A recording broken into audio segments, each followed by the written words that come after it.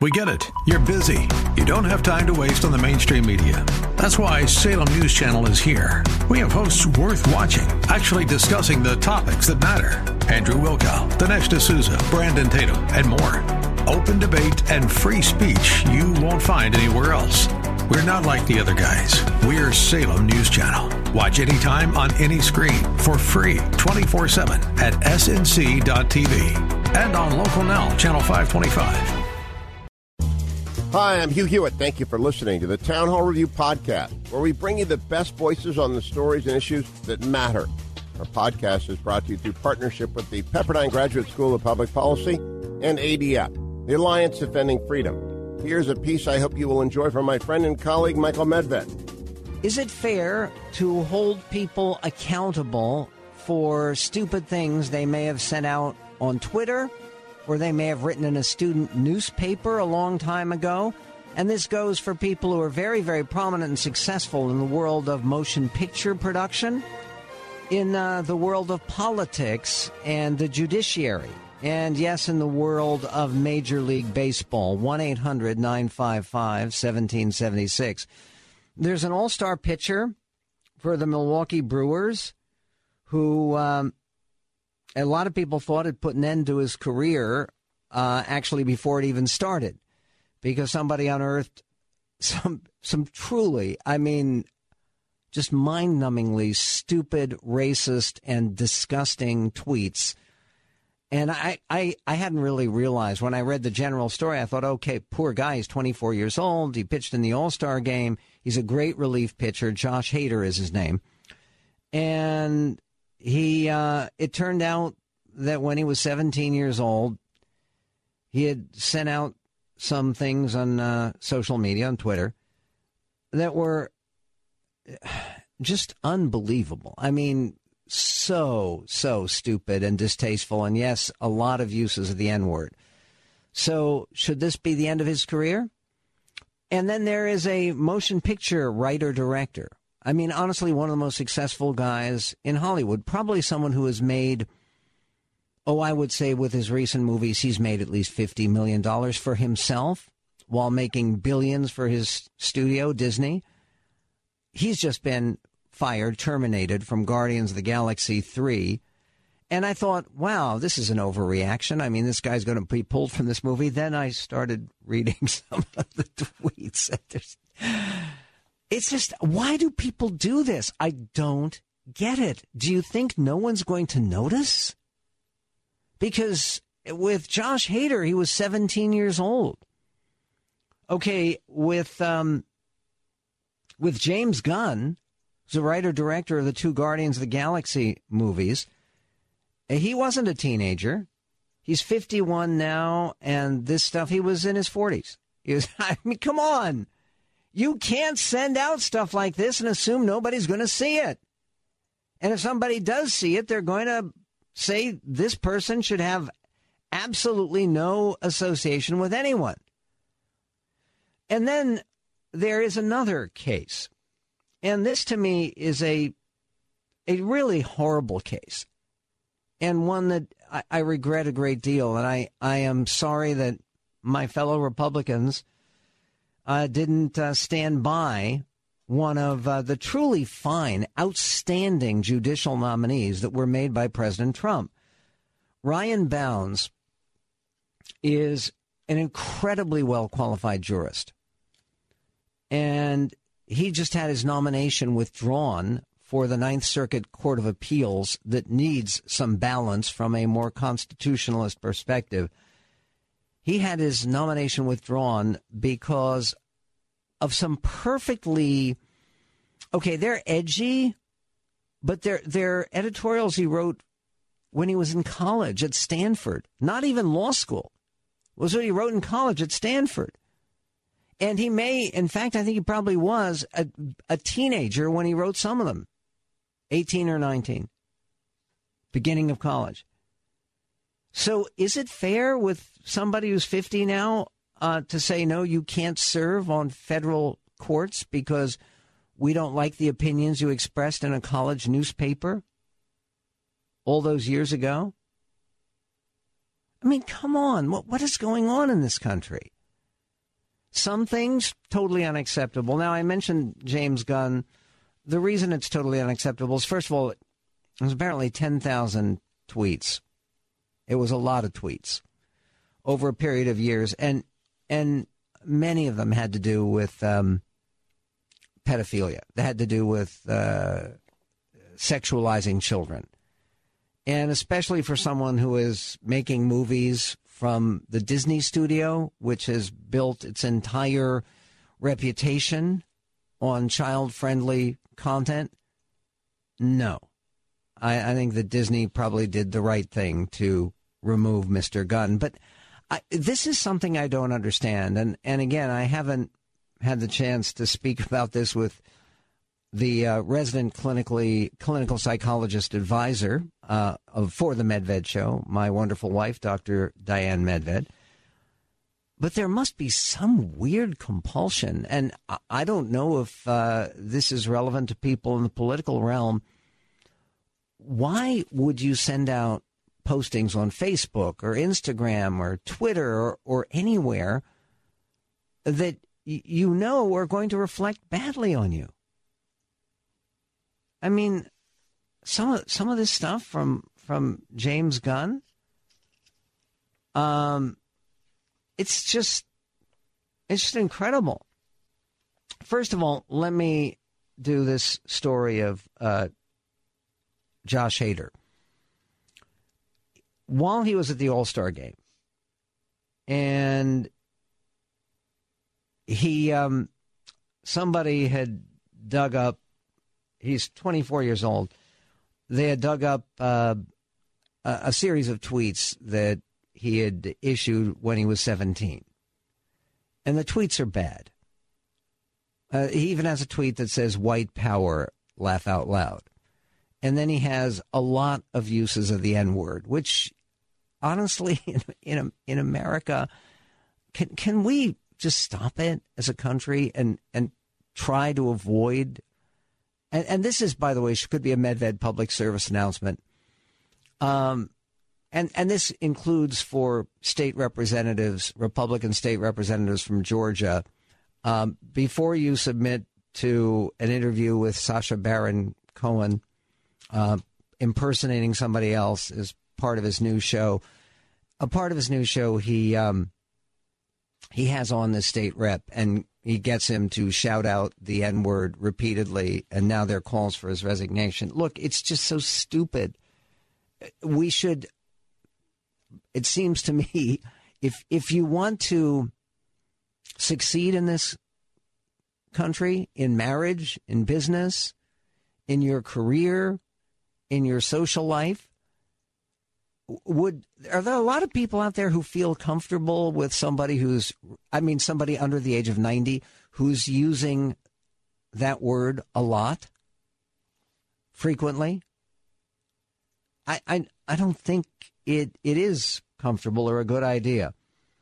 In any event, what happened with Josh Hader is Gary D'Amato is writing for the Milwaukee Journal-Sentinel, and he writes, granted it was a small sample size and they were Brewers fans, but of the 40 or so people I spoke with in the concourse at Miller Park the other night, I didn't come across one who wasn't willing to forgive Josh Hader for the tweets he posted as a misguided teen in 2011.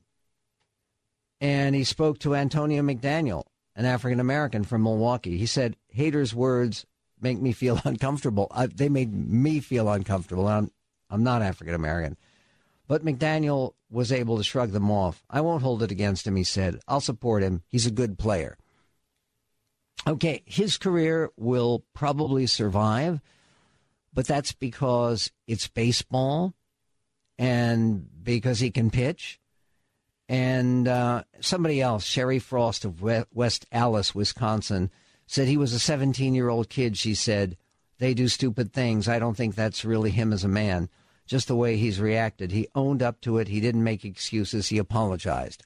Well, you have to apologize. I mean, these tweets are pathetic. But okay, it's a baseball pitcher. And all right, fine. But then when you come to a film director and you come to a guy who's whose dad is an attorney. I think he has 4 siblings who are also prominent in the movie business. He's made these 2 gigantic hits that he wrote and directed, the Guardians of the Galaxy first film and the second film, which is even more successful. And right now he's supposed to be working on the script to the 3rd film, but he's just been fired from it. We're talking about the idea of some kind of statute of limitations of some things that people have said or written or spoken about long, long ago. Let me be very clear where I stand on the 3 issues that we brought up. And, of course, there are others like this. They seem to come up all the time.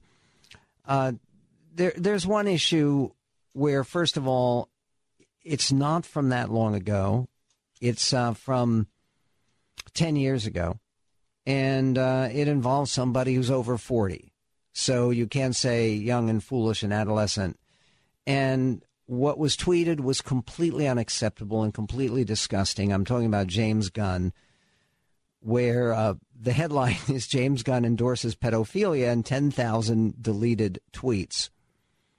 It shows a serious psychiatric problem and potentially a criminal problem. And it's amazing that this guy went that long and got that high as director of Guardians of the Galaxy without somebody pointing it out. And of course, he has given a very eloquent apology, tried to explain that this didn't reflect who he is today, et cetera, et cetera. Okay, fine. This is beyond. Then there's the question of the attack and the questions and real questions about a reliever for the Milwaukee Brewers, and maybe, by the way, the playoff-bound Milwaukee Brewers. Josh Hader is his name. He's 24. And it turns out when he was 17, he sent out a bunch of tweets that are totally unacceptable and totally disgusting and racist. And he's apologized for them, but he was 17. And, okay, I think it's appropriate. He got a standing ovation yesterday, and not standing ovation for the tweets, but a standing ovation for having apologized and trying to be a better person. I think he's a guy who has learned his lesson and is a different guy. And then there is a third case where first case, okay, it's recent and it's disgusting and there's no excuse. Second case, it's disgusting and it's during someone's teenage years and okay, forgive him. Third case, the guy is attacked, and what he did isn't even that wrong. You might disagree with what he wrote in the Stanford Review when he was a teenager, but you can disagree with it.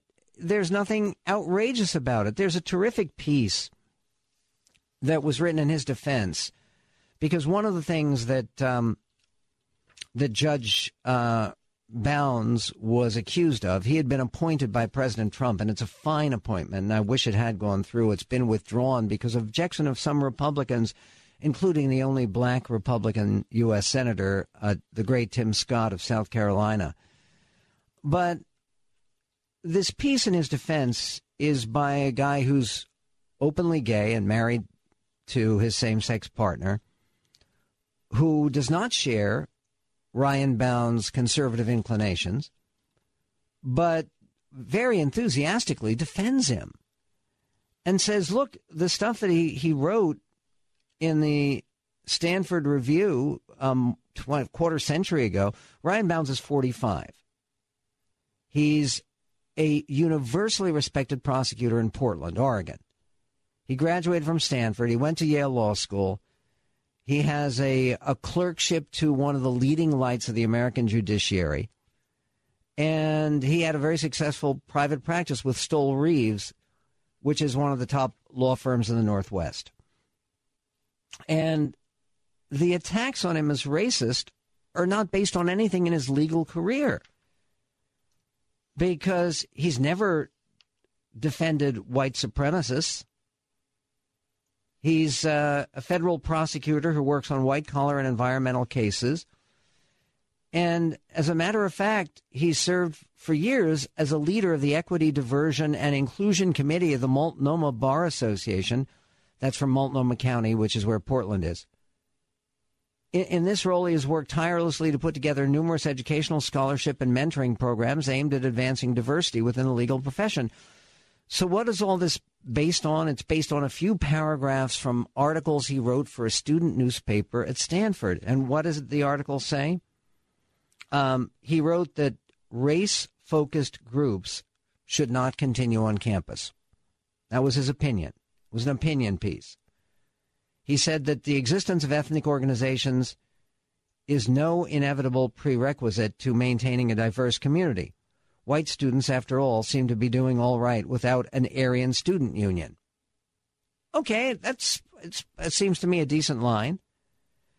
And he then says that people who are attacking him have the intolerance of Nazi book burning. He claims that student racial factions in the student body and their work build tolerance and promote diversity. Wrote critically about that idea. And he said the efforts of these students seem always to contribute more to restricting consciousness, aggravating intolerance, and pigeonholing cultural identities than many a Nazi book burning. And his defender, whose name is David Latt, says, is Ryan's comparison to Nazi book burning ridiculous and hyperbolic? Sure. Is the hypothetical of an Aryan student union unnecessarily inflammatory? Sure. But that's how college kids write. Long on passion and short on perspective. It doesn't make them racist. It just means they're obnoxious and immature. Should he be ruled out as a judge because of that kind of writing?